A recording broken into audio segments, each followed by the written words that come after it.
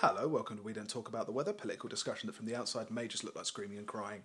I'm Adam and this is Hugh. Hello. And we're here to talk about news and politics. Yeah. And history and society and all those things. And Eurovision. Mainly Eurovision, which doesn't come under any of that. Well, actually, it does come under politics now, because Israel won. It's always come under politics. Yeah. Because it's an explicitly political thing. Because no one watches it for the entertainment. When Marx was talking about base and superstructure, Yeah. in the way that societies run and power is concentrated, he never thought of something that would so perfectly overlap culture and like politics and economics as Eurovision. Oh, it's so bad. Do you remember years ago when Eurovision was, it was mental and it was out there. They tried stuff. There was like hardly any fire this year. Mm-hmm. The most visually startling thing was the Israeli in yellowface. Which, yeah. But yeah, other than that, it was pretty terrible. We did see North London activist, Doctor Activist. He took the mic from the British. Yeah, because we were aware of him before. Yeah, because he put leaflets on the tube. Yeah, he put leaflets on the tube, and we'd stumbled across like his Facebook page and his Twitter page. Yeah, it's like the classic lone activist, bravely resisting all of the powers of the New World Order by himself. Yeah, from a flat. Did you watch that video of him? Did you watch that video of him? Smoking a cigar, explaining how Great Britain works. He looked like he was standing in front of one of those standard mock Tudor houses you see all along the side of the North Circular. Yes, and so just standing outside, you can hear the cars, and he's just smoking a cigar, explaining to you about how there's a section of British society that just wants to die. It's pretty great. So it's sad. I don't know where he's gone to. Yeah, he's got black bagged by the Eurovision bureaucrats. But yeah, so Israel won. Yeah. That's gonna it got to a weird. I got to a weird kind of vicarious point in watching it. You were excited for the idea of, oh my god, Eurovision Tel Aviv, and then suddenly it dawned on you, oh shit, there's going to be people that are going to die for this singing competition. Yeah, I got that vicarious thrill of having, the Eurovision programme has all those interstitial bits where they're explaining bits about the country and they're, coming out. I mean, presumably... skits. There's going to be skits. There's going to have to be skits. They're going to have to put on, I'm assuming, if it was in Tel Aviv, I was assuming there was going to be some hard-pumping techno. Well, yeah, we assumed it would be in Tel Aviv. But then, of course, they celebrated winning Eurovision in the greatest way, which is claiming Jerusalem as their capital and shooting a whole bunch of Palestinians. So, yeah, it'll be an exciting 2019 Eurovision because, as the Israelis say, down on the floor now. No dragtivist in Jerusalem. Yeah, it's going to be grim. Still watch it probably. Yeah, you can't help with it. It's like the bit in The Godfather, in Godfather Part 2, when Michael Corleone goes to Cuba and meets Batista, like the dictator Batista, and he goes, "Do not worry, gentlemen, there are no gorillas in the casinos," and it's like a horrible juxtaposition of. Can't remember his actual political situation. I watched all the Godfather films too late. I think I watched all of them in a row. I watched them quite late, and I enjoyed them. But by that point, you couldn't go on about them because they'd been gone on about. It's like Scarface. I'd never seen it before, but I knew everything that happened. Yes, yeah. It'd been over parodied for you already. Yeah.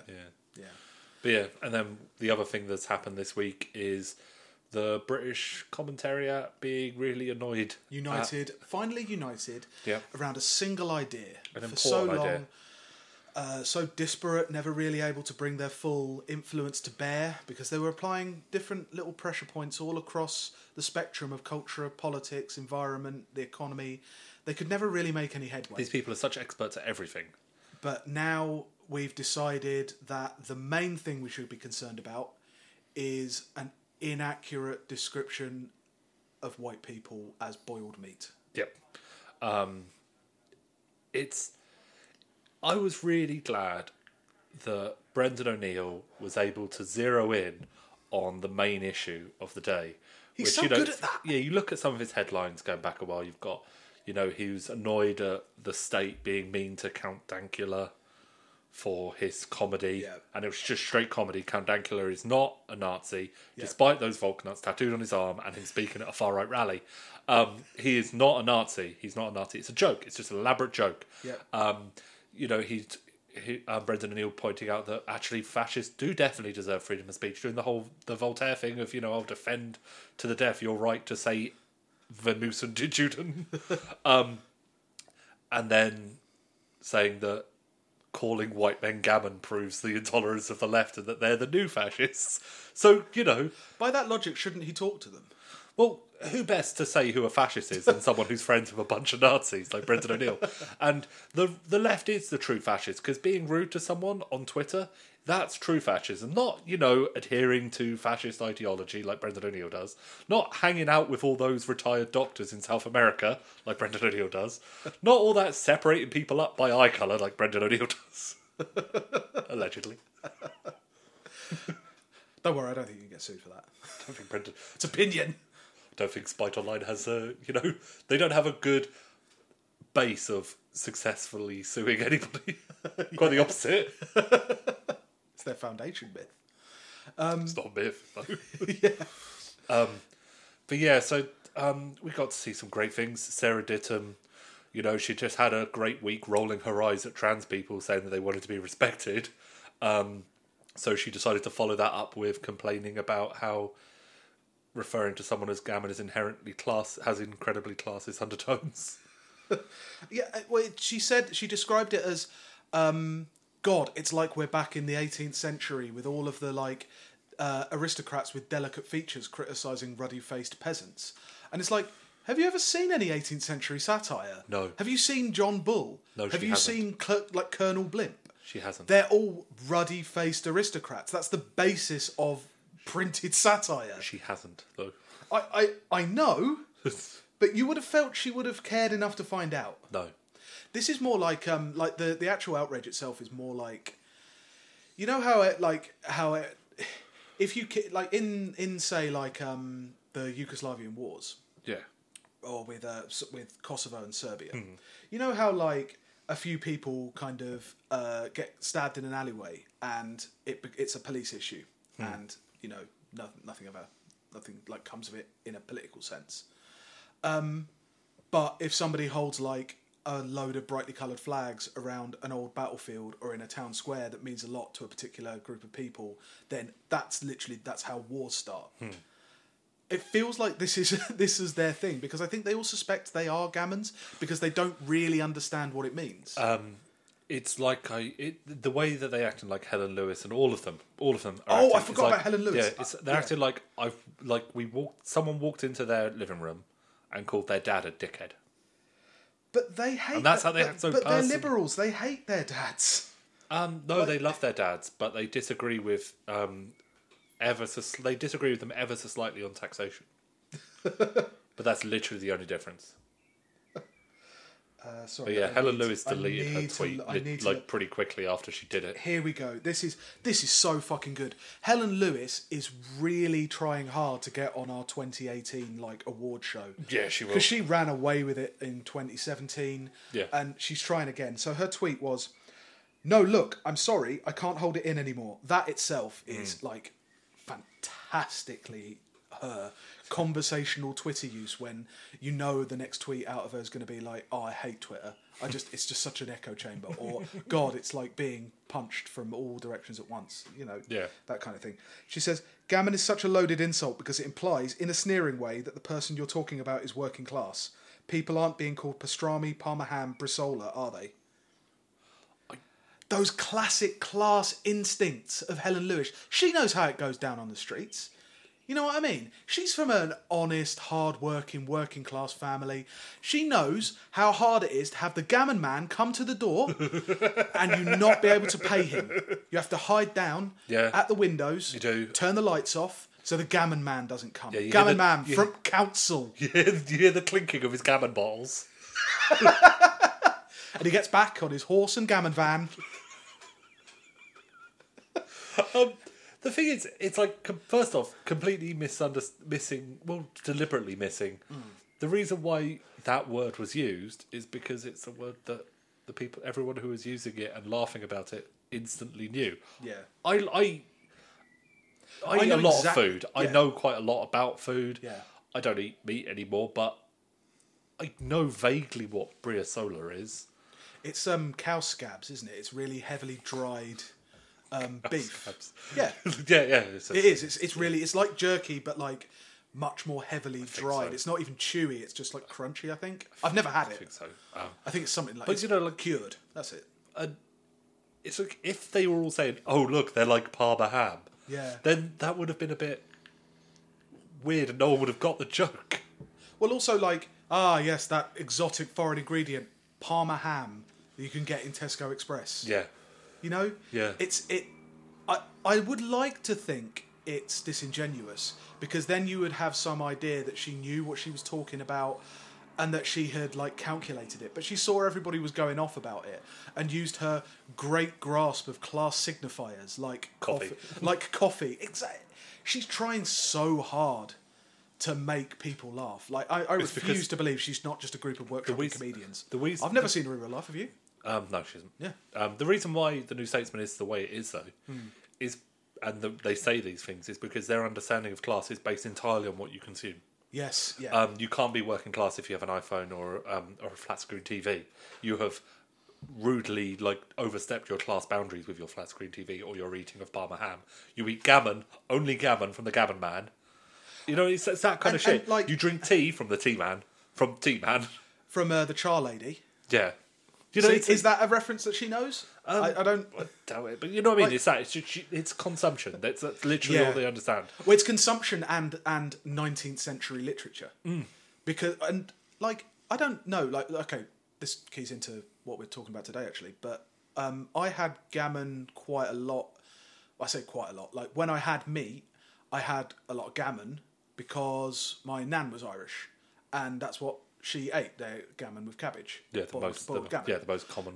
They didn't have like a Sunday roast like chicken or beef or anything like that. They would eat. The Irish know how to boil things. Yeah. It's actually really good. Well, yeah. Boiled ham is. But nice. I don't know. Is that is gammon elsewhere a particularly working class thing? It's meat itself is another entire question because it's a fancy bit of bacon. Yeah, I think probably like a lot of meats, it's probably gone more expensive recently. Like corned beef is way super expensive, staggeringly expensive. Yeah, but it's probably one of the cheaper cuts of meat. It's it's a fancy bit of bacon. It's not a steak. Yeah, it's. But anyway, it's stupid and it's really depressing. That of all the things to talk about at the moment, we could be talking about all the people dying in Palestine. Yeah. Or we could be talking about the rising fuel prices in this country. They could be talking about house prices and access to homes and stuff like that. They could be talking about all kinds of shit. But what do they talk about? They talk about someone said that someone, because they got all angry and ruddy faced when they were demanding the nuclear annihilation of humanity, looked like a bit of gammon. Well, I think it's pretty explicable because it's culture war shit. We live in a decaying, decadent first world, like decadent in the proper sense of we have nothing else to effect upon. There's no like national story or national like project left to do because. Did you not see the 2012 It's episode? all it's all done, and so that's all we have to argue about because in their minds. Those political questions, even though they've been brought back again because no one has any housing and no one has good jobs, they've been brought back into focus because they think that those questions are solved and they refuse to believe that those questions aren't solved. So what is there left to do? There's the right kind of language to take. There's the right kind of attitude to take. There's things to refine. The class system exists, and so we've defined it in this particular form, and it will never change. It's a stasis thing. It's really fucking dumb. I don't even think gammon is like the best one. It's pretty funny, and I have laughed a lot, and I laugh every time, and I refuse to stop laughing at it because those men hold all of the power. Yeah, those men get heard every single time, and I'm really not fucked. Also, it's like the thing is like, oh, they're just sneering at like they're going to I imagine someone's already written the thing of the left complaining about the legitimate concerns of working class people, whereas in actual fact, those people on Question Times who get that angry and they get that red faced, they're all in the Rotary Club. They're all, you know, it's fuck off. Fuck off. Just a basic kind of I think it was also staggering, like how much they misunderstood it, because it's like you don't have to be like ruddy and middle-aged to be a gammon. That's not what it's about. It's not a racial identity. It's a political identity. And to be honest, it's like a pop cultural thing. Yeah, it's also it's a joke that we'd all moved on from. Yeah, it was getting boring. Yeah, so we're moving on to something else now. We'll go back to fash. It's fine. Yeah, just call them all fascists. Yeah. We can go back to the old ones. I'm still building the guillotine. But yeah, okay. So we'll go on to our. We're going back to our running series. Yeah. Do you like that? I quite like that. Yeah. About this season. Yeah. About the English state's relationship with its unwilling neighbours. Yeah. I keep calling it the Celtic nations, but they are the Celtic nations. They are the Celtic nations, but somehow that like I don't know why that seems like reductive or I don't know. No, but at their core, they are still Celts. They're all still, in Scotland, they're all wearing kilts and throwing logs. In Wales, they're all listening to druids, and in Ireland, they're, making deals with leprechauns and fairies. And that is the end of our running series on the Celtic nations. So we were going to do Ireland and Scotland this week, but I think we'll give one episode's worth of time to each country. God knows we need it because there's a lot of history. Well, and then the next one, the Scotland one, is mainly just going to be us laughing about terrible deals they made with the English. Ireland. Yeah. Right? Ireland has undermined, in so many different ways, British governments going back 100 years. Yeah. So it's worthy of discussion. They are... That was Robert Peston, I think, like a week and a half ago. Yeah, they are... With his exact words. Inherently a manipulative people, sorcerous, lazy, because of their Mediterranean heritage. Was it Mediterranean? I can't remember. I found like it wasn't even a quote from like a kind of Victorian writer. It was somebody had like written on their own webpage about the history of Ireland. And they'd written the whole thing about, well, of course, they're lazy, hot-blooded, and always late for everything. Always late to checkpoints. Because they originally were from the Celtic expansion into the Iberian Peninsula, and they'd brought their hot-blooded ways with them. It seems weird because that thing you sent me as well. They were also talking about how the other Celts are like kind of hard-working from the indigenous tribes of Northern Europe, and it's like, wait a minute, I've heard this tune before. What a mighty fine Volknut you have tattooed on your chest. I say desert people. I don't say the other word. So Irish history. It's quite big. Turns out. Yeah. So the English involvement and conquest of Ireland goes back about 800 years. Well, they turned up and there was no one there. And they settled it. Because there was no one there. Who's they? The English settled it because there was no one there. There was no one in Ireland. There was a couple of leprechauns and some. That was actually like a talking point about like the Norman. I think it was like the Norman or the Cromwellian. Probably actually the Cromwellian like settlement of Ireland.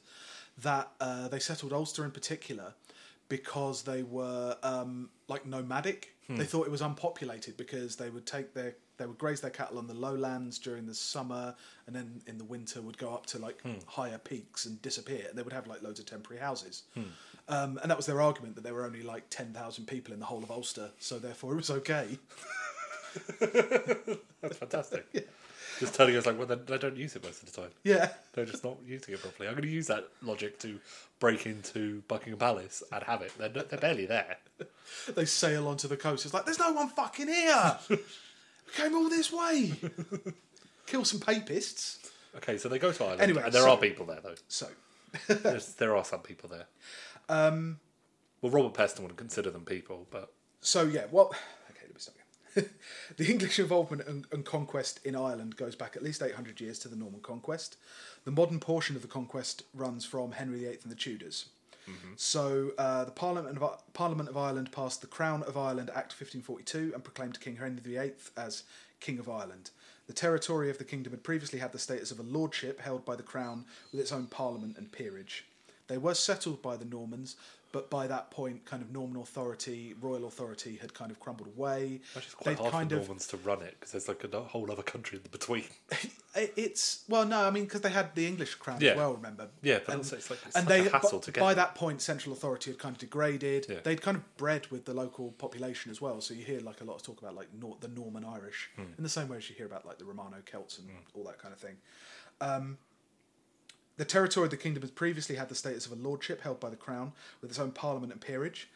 The kingdom was administered nominally by the King of England, who appointed a viceroy, the Lord Lieutenant of Ireland, to rule in his stead.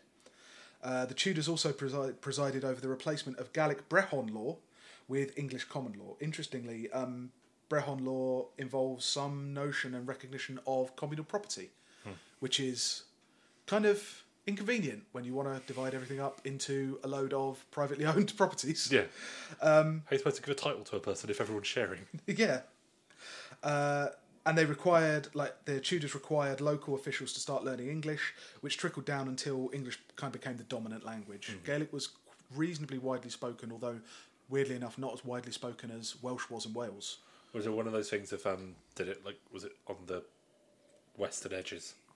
It was mainly, during the Tudor period, it's still mainly in Ulster, which is why, if you're Irish nationalist, the way Ulster is now and the plantation of Ulster and all that really grates, because that was the most Gaelic place that had all of the old customs, all of the language spoken, and then they forcibly Anglified it. Anglified it? Yeah, that's the word. The Irish suffered huge losses in the English Civil War, the War of the Three Kingdoms. And during Cromwell's invasion, about 15 to 20,000 battlefield casualties and over 200,000 civilian casualties. 50,000 people were also deported as indentured labourers if they refused to give up if they were Catholics and refused to give up their land, things like that. Cromwell's new Commonwealth confiscated almost all lands belonging to Irish Catholics as punishment for rebelling against Parliament during the Civil War. Thousands of parliamentarian soldiers settled in Ireland on confiscated lands. To put that in perspective, before the wars, Catholics owned about 60% of the land in Ireland, and after the wars, Catholic land ownership fell to about 8 or 9%. Some of it was restored under the brief period when James II was king, and fled to Ireland to escape William of Orange. It rose to about 20%. Was he the super gay king? He was super Catholic. Okay. He was the one who they thought he wasn't going to have a son, and then he had a son when he was 58, which was unheard of. And I don't think I believe you. I'll talk to Lily about it later. Lily gets better marks in her history than you ever did. Oh, I know who you're talking about. You're thinking of the first Stuart. You're thinking of James I and 6th of Scotland. He has actually recently been pretty much confirmed as gay. How do you do that? How do you confirm it, or how do you be gay? How do you confirm it that far? That late? I think it's looking at old letters he sent. Oh, okay. To was it the Duke of Buckinghamshire, renowned ladies' man. Weirdly. Okay. So you had something called the plantation system under Cromwell, which is where he invited good, honest Protestants from England and Scotland to come and settle in Ireland and give them lands that had been confiscated from Catholics. Well, the Irish aren't going to farm it properly because they turn up late all the time. Yeah, and they're doing sorcery. Well, that sorcery is what makes the peat grow. So that's what keeps us in peat. Peat grow. Peat and mushrooms. Okay. Yeah. They removed land from Catholic landowners and farmers and gave it to loyal Protestants. Their replacement became known as the Protestant Ascendancy, replacing a mixed and contentious enemy ruling class with a loyal one in order to control what they saw as a dangerous foreign population. So you've already got, in this period, penal laws. So you've already got kind of the racialisation of the Irish as a different kind of biological race. At the moment, they're just keeping it to kind of religious difference. But you can see, with the Spanish conquest of the Americas, religious difference when they're encountering kind of indigenous populations can very quickly turn into, biological when you shift. Yeah, there's some, Victorian drawings of... Yeah. Of there's the African and there's the European, and in the middle there's the Hiberno-Iberian. Yeah. which is kind of somewhere in the middle, looking at skull shapes and all that kind of thing. Interestingly, I mean, it's one of the things like when people talk about the Enlightenment and about, oh, isn't it great that, you know, people started embracing science and rationality and getting rid of all that old superstition. And it's like, all it did was shift a system of domination based around religious difference into one based on scientific difference. The power dynamic doesn't change. You've just got a different vocabulary Well, yeah, so that you use to... It's like put down that Bible and then they pull out a phrenology skull. Isn't it cooler? It's so much better. Religious affiliation and difference allowed the English to racialise the difference between with the Irish. Roman Catholics and non-conforming Protestant dissenters were barred from sitting as members in the Irish Parliament, and under these new penal laws, Irish Roman Catholics and dissenters were deprived of civil rights, even down to the ownership of hereditary property. This completed a comprehensive and systemic effort to materially disadvantage Roman Catholics and Protestant dissenters, while enriching a new class of Anglican conformists. So you can already see, like, what we were talking about in the Wales episode, Michael Hector and internal colonialism, depends on this kind of what he calls cultural division of labour. So you can, by approaching someone and working out what culture they are, what race they are, you can already work out roughly where they are in the social pecking order and what kind of jobs they're going to go into and what kind of, like, rights they're going to have separately. So seems pretty colonial so far. There were a couple of attempts at kind of industrialisation during this period, but obviously once you've taken away an Irish ruling class that can kind of direct that investment internally and get rich off an emerging proletariat and industrial processes, you're replacing that with an English ruling class that, because of those racial differences, doesn't see the need to invest. Yeah. So kind of all of these attempts at industrialisation kind of fail because they are under the sway of a foreign power who doesn't particularly want to make life better for them and doesn't really trust them. Doesn't really think that I mean, they think that the Celts are too backwards. They're too, like we said at the beginning, too late. Yeah. They can't keep time because they go by the moon or whatever. That's also a Catholic and Protestant thing as well. That obviously Protestants think Catholics are kind of more into natural rhythm and superstition. They refer to Catholicism as superstition. Well, there is in the saint worship. The saint worship is it's super pagan. It's the same thing that the Catholics said about the pagans. You're replacing kind of, but with Protestantism and Catholicism, you're replacing kind of this very superstitious, very kind of like what they call it, natural rhythms. Is when you pull out. The rhythm method. The rhythm method. They're more in tune with nature, which makes them idolaters. Yeah. According to a Protestant. Whereas the Protestants just don't have sex. Yeah. It's literally a Monty Python sketch about that. Is there? Yeah. In The Meaning of Life. Fucking Monty Python. We're not going to have that discussion again. Just shows that you enjoyed our time at grammar school more than I did. You internalised it. Similar to Wales, as England kind of industrialised and centralised, they saw a different relationship than they had with Ireland, where previously, all through this, although Catholics are restricted, they have their own parliament, they have their own ruling class. Those decisions are made locally, albeit under the domination of the English Parliament. The Act of Union in 1801 was a response to a large rebellion called the United Irishmen Rebellion. It dissolved the Irish Parliament, and instead Ireland would send MPs directly to Westminster. So although they do have some kind of representation, they are sending it to England, and so it has a double effect of meaning that the ruling class doesn't have to be in Ireland anymore. If you want power, you should be in London and not. And if you have lands in Ireland and you want to be close to power, you should be in London. Like in the Welsh episode, like the way to become a successful Welshman was to leave Wales. Yeah. And and at the same time, there's kind of a trend in England towards Catholic emancipation. So previously in England, I think it's up until the 1820s, maybe I might be getting that date wrong, Catholics weren't allowed to hold office, royals weren't allowed to marry a Catholic, and now in 2018, Catholics are finally free to do anything they want. Well, they're allowed to marry royals though, aren't they? Are they? They are now, yes. But Meghan Markle still converted to the Church of England. Did she really? Yeah. What was she before? don't know. American, so wrong. But she quite quickly just like converted that. to the Anglican faith, and it's like, yeah, I imagine that was done entirely because she had some kind of spiritual enlightenment moment that decided that she was really super into cake. She was in a small church in Bury St Edmunds with 3 80-year-olds, and she decided, yes, finally, heaven. The weird. It's like the royal family is like the last bastion of those stupid rules. Yes. They were. They still had the kind of but yeah, they were at the forefront then. Succession. And everyone copied them then.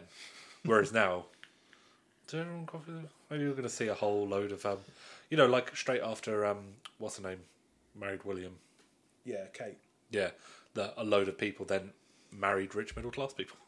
Yeah, because they were finally allowed. There were a load of actresses marrying actors. Hollywood royalty. See, get it? There's a similarity there. Get it? Right. Yeah. Yeah. So Ireland is incorporated directly into the British Empire. You can't really go through it without mentioning the kind of physical cost of imperialism, aside from like the complicated back and forth, because we know that there's a kind of we know that there's a complicated relationship now between like Irishness and Britishness, for pretty good reason. There was a huge physical cost of that Ireland laboured under during occupation after the 1800s. I mean, before the 1800s as well, but after the 1800s especially. About an estimated 50,000 people died in the United Irishman Rebellion. The main event to kind of happen in the 19th century regards to Ireland is, of course, the famine. They estimate that about a million and a half people died due to a failure of the potato crop. Yeah. The other, the thing I forgot to mention was just talking about the famine. Ireland had become very much like a plantation economy. Had cash crops in the form of the potato. Again, there was another kind of surge of industrialisation around the 1800s, cut short kind of by the political settlement after the United Irishman Rebellion. And as Britain was industrialising, obviously less land is being used for farm food. So Ireland becomes a useful kind of primary resource colony for cheap food to be imported into England. Yeah. The census taken in 1841 recorded a population of about 8 million. A census immediately after the famine in 1851 counted about 6.5 million, so it's a drop of 1.5 million. By the 1911 census, the island of Ireland's population had fallen to 4.4 million, which was about the same as in 1800. It's considered the second greatest loss of life in the British Isles after the Black Death. It's this huge, obviously transformative event, caused almost entirely by not only the dependence upon one crop, but also by the free trade policies that that England had imposed with the Act of Union. So, when English landowners owned the land and all the products that came out of it, and that was to be exported rather than used to feed the home population. Yep. And they continued that practice afterwards as well. You also see that happen in India during the various famines. So the exporters of food will keep exporting food because that's literally all they care about. British authorities really do very, very little to alleviate any of the suffering during the famine, and it's where a significant amount of the bad blood towards the British in Ireland comes from. Rightly so. Yeah. Their population have never gotten back up to that level. It has not gotten back up to that level. I remember seeing something that said Ireland would have a population of about, without the various kind of famines and things like that, Ireland would have had a population of about like 25 million now. And I think it has a population of about 8 again. I think it's just gotten back up to those kind of levels. So another consequence of British imperialism over Ireland is an undeveloped economy. As I said, Ireland had shown signs of developing an industrial economy, mainly in the cotton industry. But as the fruits of empire allowed the British to develop more sophisticated technologies, and as their naval prowess meant more stable supplies of raw materials from the Americas, so cotton farms. Yeah. Again, slavery. Yeah. There's not one step in this that is fucking horrible. The only way Ireland could compete directly with the British cotton industry was via lower wages. So you have this gigantic pool of labour, and you don't have to pay them very much because otherwise you're not competitive, and so you don't have an impetus to. You don't have a reason to develop technological solutions to a problem of production. Yeah. Right. So you don't need to buy a better machine because you can just hire 3 more guys to do it. Yeah. Over time, British supremacy came too much in the cotton trade, and when tariffs on cotton were removed in the 1820s, the industry completely collapsed. In the northeast, there was some linen production, which didn't make as much profit, so was never fully funded. But the south, semi-industrial areas were actually de-industrialised, so people went back to the land where you couldn't earn a living because all the land was owned. You had to work as a tenant farmer. Urbanisation in Britain raised food prices, and so the south was forced into the subordinate role of supplying food for the market. The social effect of this was an extensive depopulation during the 19th century because Southern Ireland's new role did not require labour. There were literally too many. There was surplus population for the amount of. By that point, to be sustained. Sheep farming, it's getting easier without even having to put that much effort into it. Yeah. This drove Irish people into the kind of opportunity, as we mentioned in the Welsh episode, drove them into opportunities offered by the empire itself, especially in the army. The British Army was hugely swelled by the numbers of kind of landless Irish peasants going into it to be able to survive. From 1700 to the end of the First World War, about 2 million Irish men died fighting for British kings and queens. At the Battle of Waterloo in 1815, it's estimated that about 50% of the British Army on the battlefield were Irish-born. And even by 1900, with the expansion of the empire and population growth and other regiments and things like that, almost 40% of the British Army was still made up of Irish-born recruits. Literally the stormtroopers, the heavies. Yeah. And in that same period, it's suggested that up until about 1950, about between 9 and 10 million people born in Ireland have emigrated overall, which is more than the original peak population of 8.5 million. Because that's like the greatest sin of the Irish is what the mixture of Irish and Germans to make Irish American culture. Yeah. It's just the worst thing. Yeah. It's like joined by a mixture of a similarity of loving boiled cabbage and hating on people who are of different skin tone.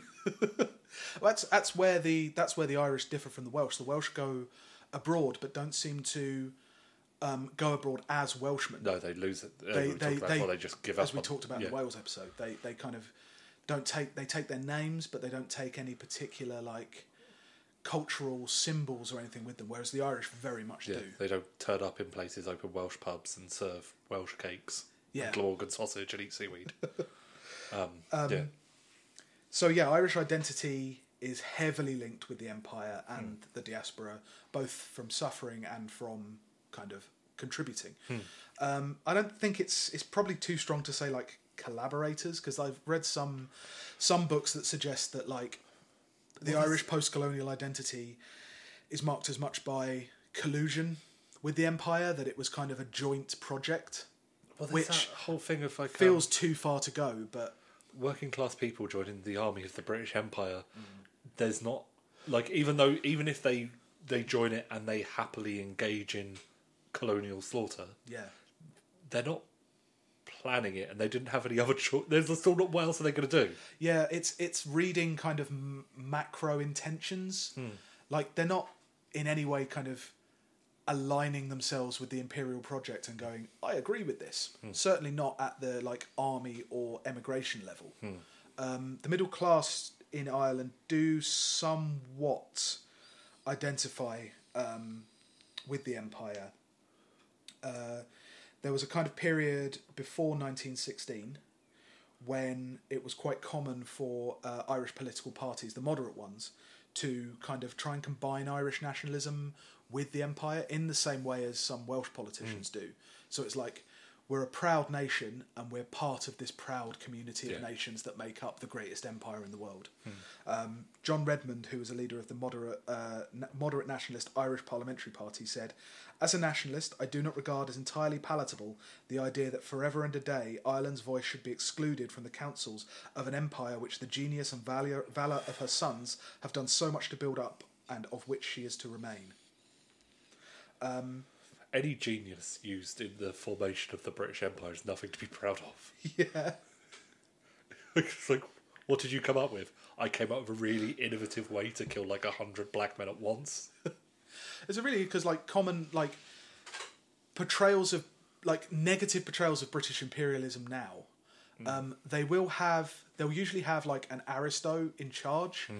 More often than not now, in the British context anyway, the British aristo will be kind of sensitive to the plight of like the Indian servant or the African miner or yeah, we've all seen those endless parade of Queen Victoria films. Yeah, where she befriends a different person of every continent. I mean, God, I watched that. The Queen Victoria loves her children series. Yeah. God, I watched that. I can't remember what it was called. It was the one with the Muslim man. Or is he?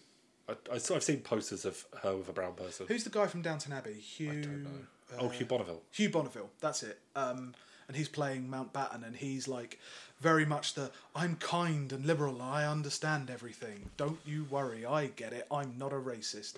You're a racist, get out. And that person is usually like the foreman. Yeah. So that's the kind of position the Irish take. It's the foreman of the empire. Yeah. There's a reason why in American kind of stereotypes, early cops are always Irish. Because they could speak English and would gladly be paid to womp some slaves, you know? Yeah. So yeah, like Irish immigrants, soldiers, they all shape and kind of push the empire's goals forward, but not maybe in a kind of they have no sense of what they're doing for other than for themselves. It wasn't a thing planned in small town hall meetings. In Limerick. You've also got kind of Scotch-Irish immigrants to America who I think like form quite a significant number of the early wave of like settlers in like the Carolinas and Ohio and places like that. They're the real kind of like Protestant psychopaths that we associate the South with today. A lot of that kind of 50s small town American culture comes from like a Scotch-Irish background, including the fucking like Baptist Protestant kind of thing. There's an interesting statistic about Orange Order lodges. There's about, by the 1900s, there's about 2,000 Orange Order lodges in Canada alone, and across the empire there's about 5,000. Jesus. Just local Orange Order, like Protestant Irish identity clubhouses. Yeah. Which is really odd. There's also an interesting kind of trend with the Catholic Irish and their own separate identity within the bounds of the empire. Because remember, like, the Catholic Church in itself is a big, multinational, cultural and religious institution. I don't know if you've heard of it, the Catholic Church. It's a kind of... I've read somebody describe it as like a spiritual empire across borders that was outside of British control. And so the Irish engage with missionary work, which is important in pushing the boundaries of like European expansion outwards. And you can see it in Australia and America. Once they become populations in their own right, they fight for like their own education systems within the bounds of the empire. They want to keep kind of separate and keep a distinctive culture. So that's not necessarily anti-imperialist, but it is within imperialism and within like European expansion. They also adopt some of the attitudes of their colonisers when it comes to race. It's kind of a weird part of immigrant nationalism is thinking that you shouldn't think of the Irish the same as people of colour, like black people, African Americans. Quite a few prominent Irish nationalists protested against the idea that they would be considered a colony, because if they're called a colony, they, to quote one of Arthur Griffith, I think it is, he said that he considered it outrageous that Ireland should be treated as a colony, because to do so was to put an ancient and civilised European people on the same level as non-white colonial subjects in Africa or Asia. Yeah. So like it's a weird thing. They're interior of certain aspects of the Britishness and Europeanness, But within England itself, they're still outsiders. It's a bizarre double game. We couldn't have been colonised because only weak people are colonised. Only non-Europeans, and we are as European as they come. Yeah. I'm not sure what wins out there, whether it's the kind of anti-Irish racism that God knows they fucking love to go on about. Mm-hmm. That was a real thing, don't get me wrong. It was a real thing, but then you've got all of these other complications of they're Catholic, that's a European tradition. You know, they are white, that's a European tradition. You know, they're all important signifiers. So yeah, it kind of continues up to 1916 when there's the Easter Rising. Catholic nationalists occupy the post office in Dublin and proclaim a republic. The British respond by sending in troops and shelling the middle of Dublin with cannon fire from like shell fire from artillery fire from the sea. After this, the English clamp down a lot harder. Nationalists they actually start to fight a guerrilla war. This is where the IRA comes from, and eventually bring the English to the negotiating table. Skipping over a lot of history here, but it's kind of necessary because otherwise we go into each event like quite detail. And most people kind of know what. Yeah. The more recent stuff of the struggle for Irish independence. Yeah. They eventually negotiate a peace treaty with the English in 1921. The treaty provided for a self-governing Irish state having its own army and police. It also allowed Northern Ireland, which were the 6 northeastern counties of Fermanagh, Antrim, Tyrone, Londonderry, Armagh and Down, to opt out of the new state and return to the United Kingdom. They're mostly the Protestant counties. They did that immediately, which created Northern Ireland as we know it today. However, rather than creating the independent republic favoured by most nationalists, the Irish Free State would be an autonomous dominion of the British Empire, with the British monarch as head of state in the same way that Canada and Australia are. Yeah. The treaty also stipulated that members of the new Irish Oireachtas, which is the Parliament, would have to take the oath of allegiance to the king. Obviously, this makes people furious, because as we talked about with the Gammons, nothing pisses people off like a kind of cultural middle finger. You can kill as many people as you want, but nothing will make people as angry as being forced to salute a flag they don't like. Yeah. You know? The outrage over the treaty split the nationalist movement into 2 factions, which culminated in the Irish Civil War, anti-treaty and pro-treaty forces, of which the pro-treaty forces won. And so the Irish Free State came into being. During the 1920s, Southern Ireland was still locked into a relationship of dependence with its former imperial overlord. After the Irish Civil War, the bourgeoisie mainly concentrated around agrarian interests. Remember, it's still a largely agrarian economy. Yep. Held power. Taxation was kept as low as possible to cheapen the costs of Irish agricultural goods. Social services was kept to a minimum, mainly provided by the Catholic Church. The only major state product of the period was the Shannon scheme. They built a huge hydroelectric plant near Limerick. And it was built under near slave labour conditions. Unskilled labourers were only paid agricultural wages, which ended up in strikes and a national and governmental debate over wages and conditions. The dependence of Ireland on agricultural products of Britain translated into actual political control from Britain. So, as you might be able to tell, the British can't let go of the kind of economic end of their imperialism, so they still get what they need from Ireland. 4% of the population was engaged in the manufacturing industry, whereas agricultural products, largely livestock, constituted 76% of its exports, and these were sold overwhelmingly to the British market. In return for these, the South was supplied with British manufactured goods. Eamon de Valera, who was the head of one of the main kind of independence leaders and later Prime Minister, Taoiseach, described Ireland as an outgarden of Britain.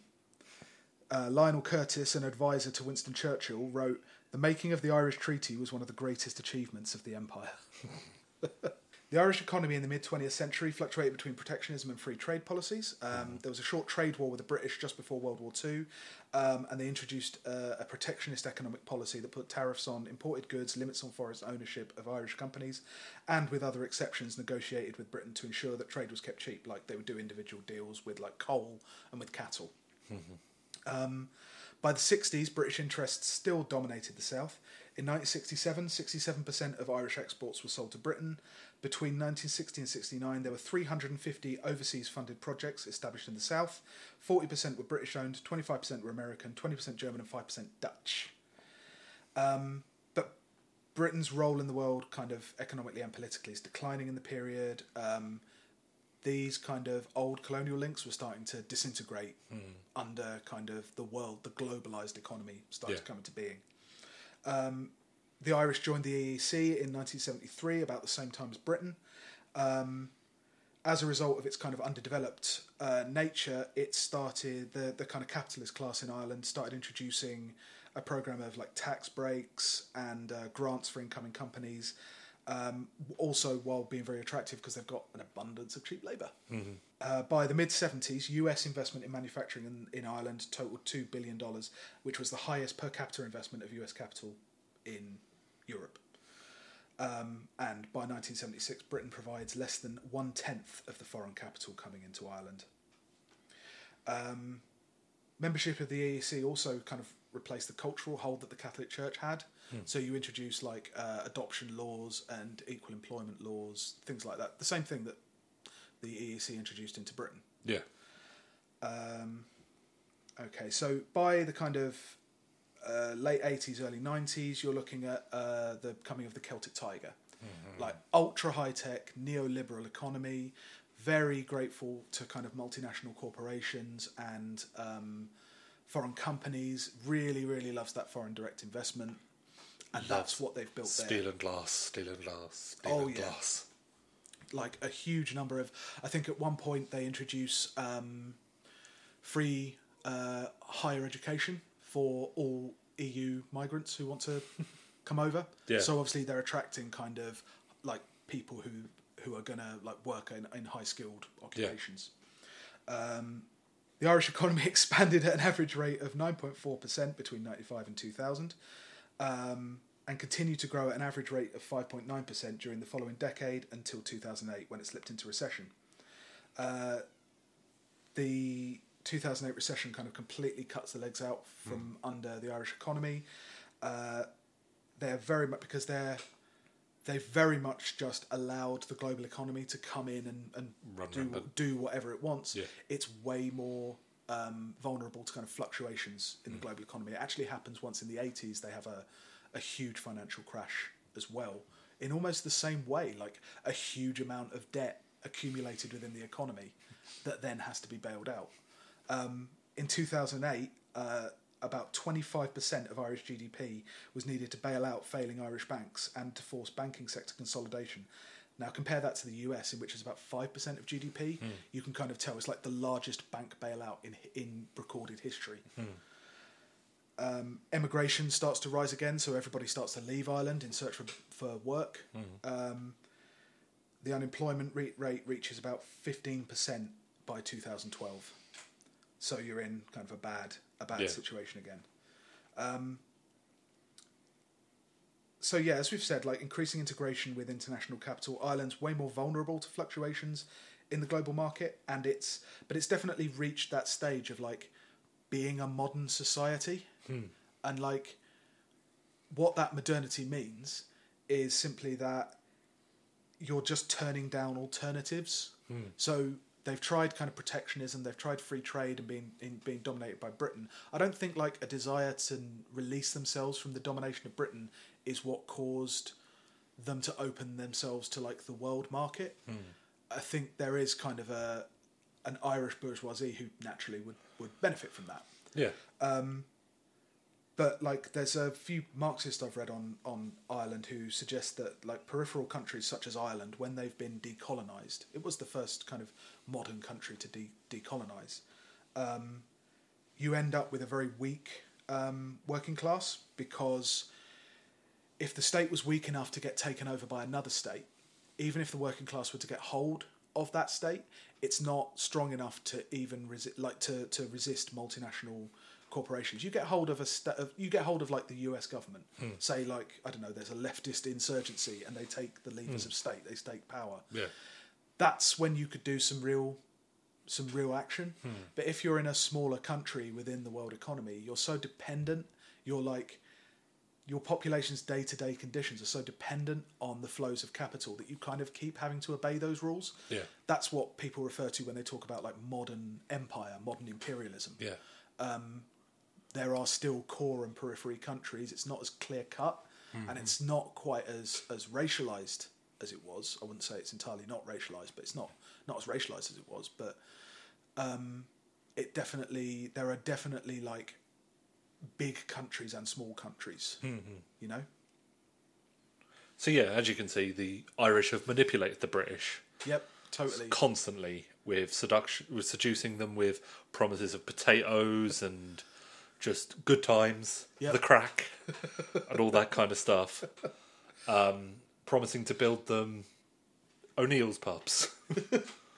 It's weird seeing kind of like Irish history from because my family, my mum's family is Irish, and like I've been over a few times, not so many times since my nan died, but like from Limerick, which it's on the west coast, quite like different from Dublin. I think it's considered like quite a scummy place due to the monumental amount of stabbings. It's actually called Stab City, I think. It's where Blind Boy's from Rubber Bandits. Yeah. Yeah. Do you get the same thing with your Irish family that I do with my Welsh family, of them asking you if you consider yourself Irish? No, that's an interesting one, because whenever I go over, I am definitely like part of the English. Yeah. Except when anyone calls me English, and then I'm Irish. Okay. You know? Yeah. It's a weird one. Like, there's still definitely a strong anti-English, kind of anti-British sentiment. But it is understandable, but it's also based on a kind of like, based on a pride that they were the first ones to kind of decolonize. It's a hobby. Yeah, and I know that like Should reduce the struggle for Irish independence as a hobby, but for the people in the Republic of Ireland, anti-English sentiment, anti-British sentiment it's like, yeah, they yeah. And like, until we force them to leave the EU because of how complicated Brexit is, we haven't fucked them over for the last fight. We haven't fucked them over recently, like in the last 10 years. Yeah, it's also a little bit. It's also a little bit. There were like our pension funds getting arsey with them when their housing crisis happened. But you know, that's not really our fault. There's a kind of that's weird. Capitalism's There's fault. a kind of weird symmetry as well, because they've got a load of, if anything, way more blatant billionaires. Their billionaire and millionaire class is like, imagine if every billionaire in Britain was Mike Ashley and he was twice as bad. Who's Mike Ashley? Mike Ashley, Sports Direct guy.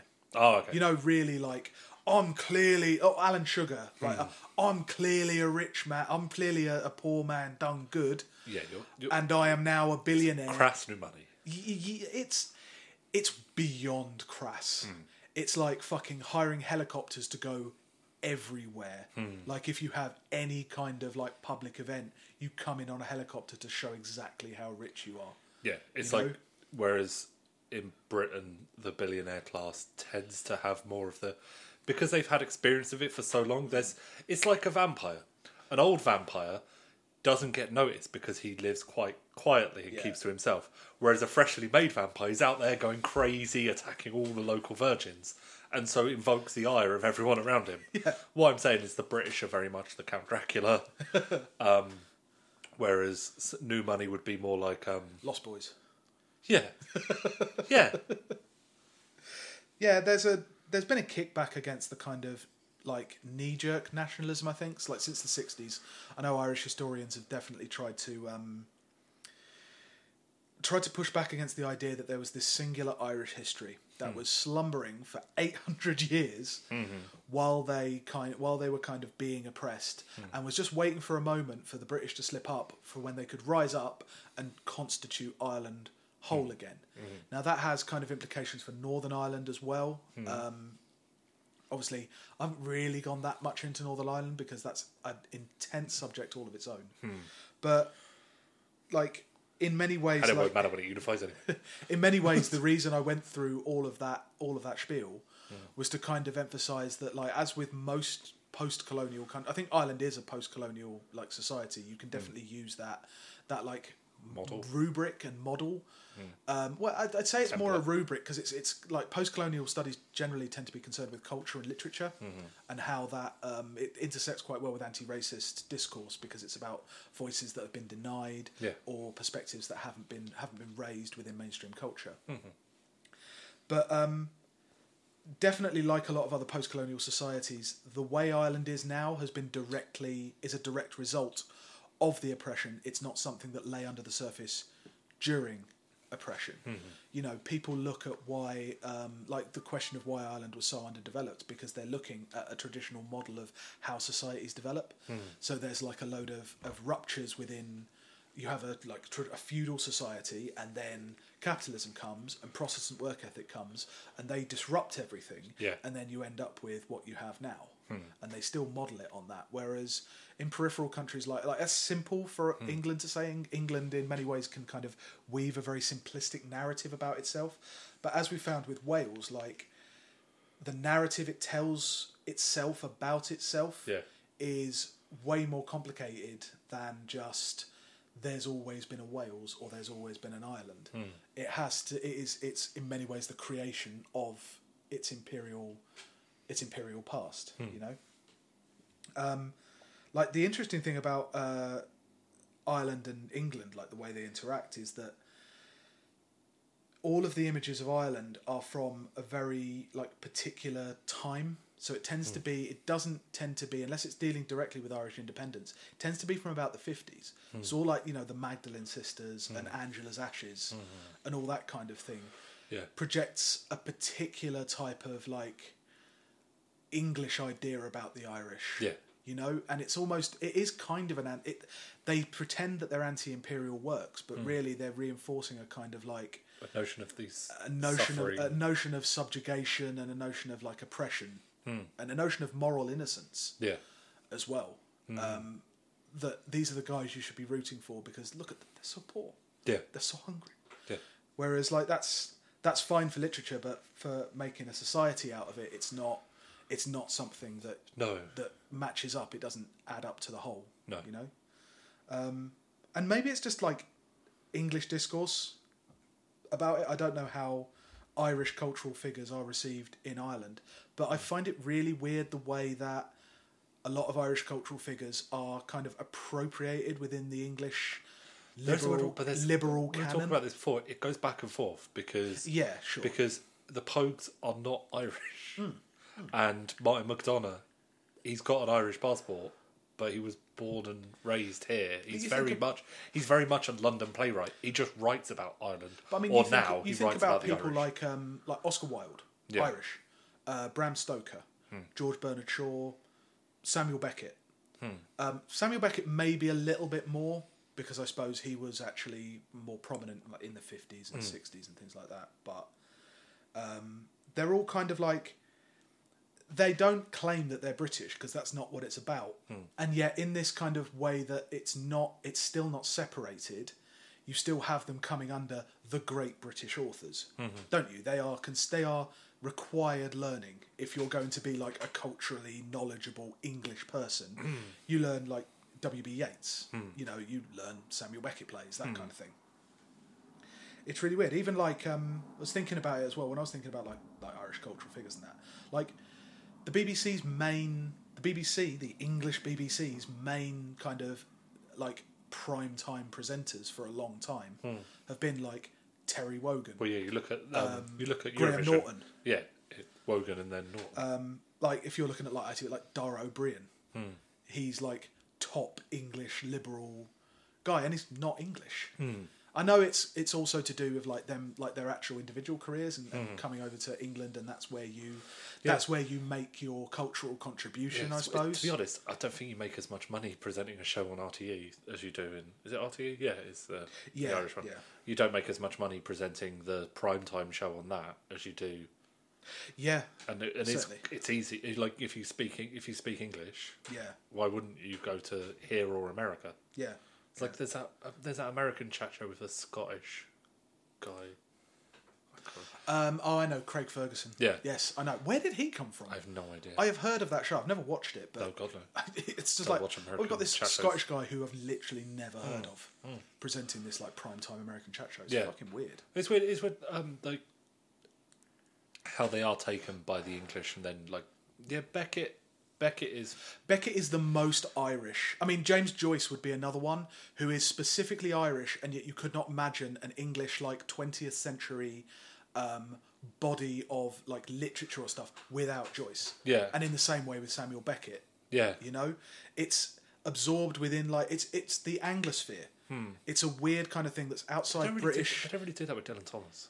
Dylan Thomas is very much always Dylan referred Thomas to as a Welsh one. He is the Welsh one, isn't he? Even though he never wanted that, he never liked it. He never liked being referred to as a regional poet. Yeah, I suppose that's the difference as well. They're not regional, and that's kind of weird. Like it kind of translates into like English coverage of like Irish political stuff as well. Ireland's getting more coverage because of the Brexit stuff, but at the same time. Like, how many people could name the Irish Taoiseach? How many people can pronounce Taoiseach? Yeah, there's that.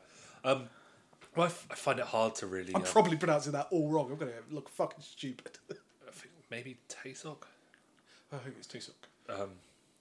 But anyway, the thing is, it's hard for us to know because we mainly talk to people who But again, about politics. So how would we ever know? Like, I mean, you know the Scottish leader.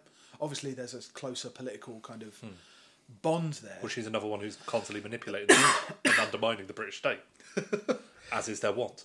Yeah, but like the other aspect of it is kind of the Irish legacy around the world, driven by their imperialism. So, like, obviously, a lot of Irish people in Australia, with all of that kind of mess, with kind of settlers and things like that. Obviously, we've mentioned the Scots-Irish settlers in the south, who have that like settler logic when it comes to other races. There's a really fascinating book called "How the Irish Became White" by Noel Ignatieff, which is kind of documents how the Irish kind of get themselves away from this idea of there being within the Anglosphere being a separate race and kind of integrate themselves into a larger like white race.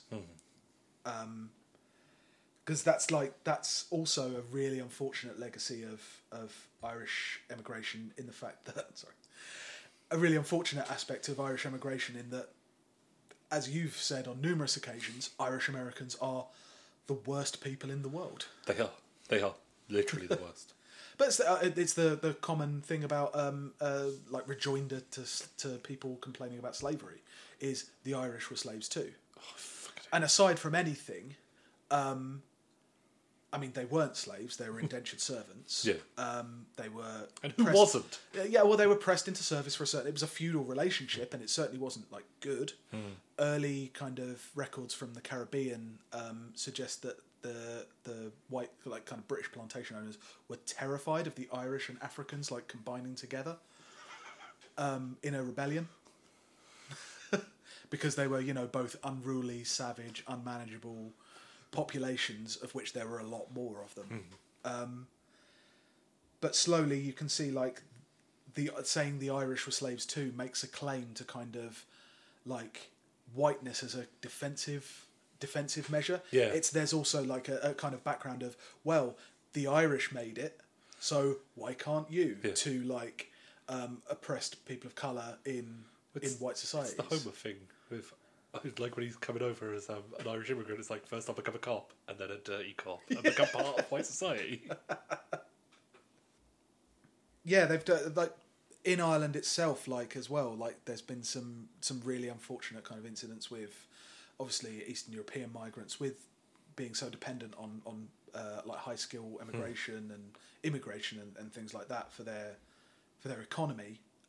There's been, like, that concept, and like, who was that Irish journalist who talked about Priapik Kalashnikov bearing Hearties when he was talking about like he was talking about like Ethiopians and how they're all like murderous savages, like getting away with a level of racism that I was about to say would get you sacked from an English paper, but actually that's not the case anymore. No, But, it'll get you to the point of being able to write a book called How to Understand Britain.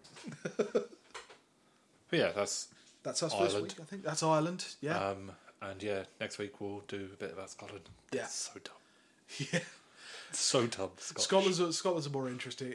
Well, not more interesting. It's like It's a very different relationship than Wales and Ireland. We've done the most oppressed. We've done the kind of middling, and then we're going to do Scotland, which it's going to be hopefully going to get a lot of Scottish nationalists mad. They're always so angry though. It's because, to be fair, it's because they almost got away. That must be so annoying. So, like, you've got your bags packed, you're halfway down the driveway, and then it's like at the last minute, you go, oh, fine, I'll stay. And they're so upset about it. Because, there's Britain at the door, there's England saying, come back, I'll do the dishes. And then they come back and England have not done the dishes. Why does she stay? If anything, England has smashed up all the plates. And cut their Sky membership. But yeah, so that's... Okay, that's us for this week. Yep. You can subscribe to us on iTunes. You can follow us at WDTATW_podcast. You can follow me at BM Bergamo and follow Hugh at Tanner Smashing. And see you next week. Yeah, cheers. Bye. Bye. I love my country, indeed I do, but oh, that war has made me blue. I like fighting, that's my name, but fighting am the least about the fighting game. When Mr. Hoover said to come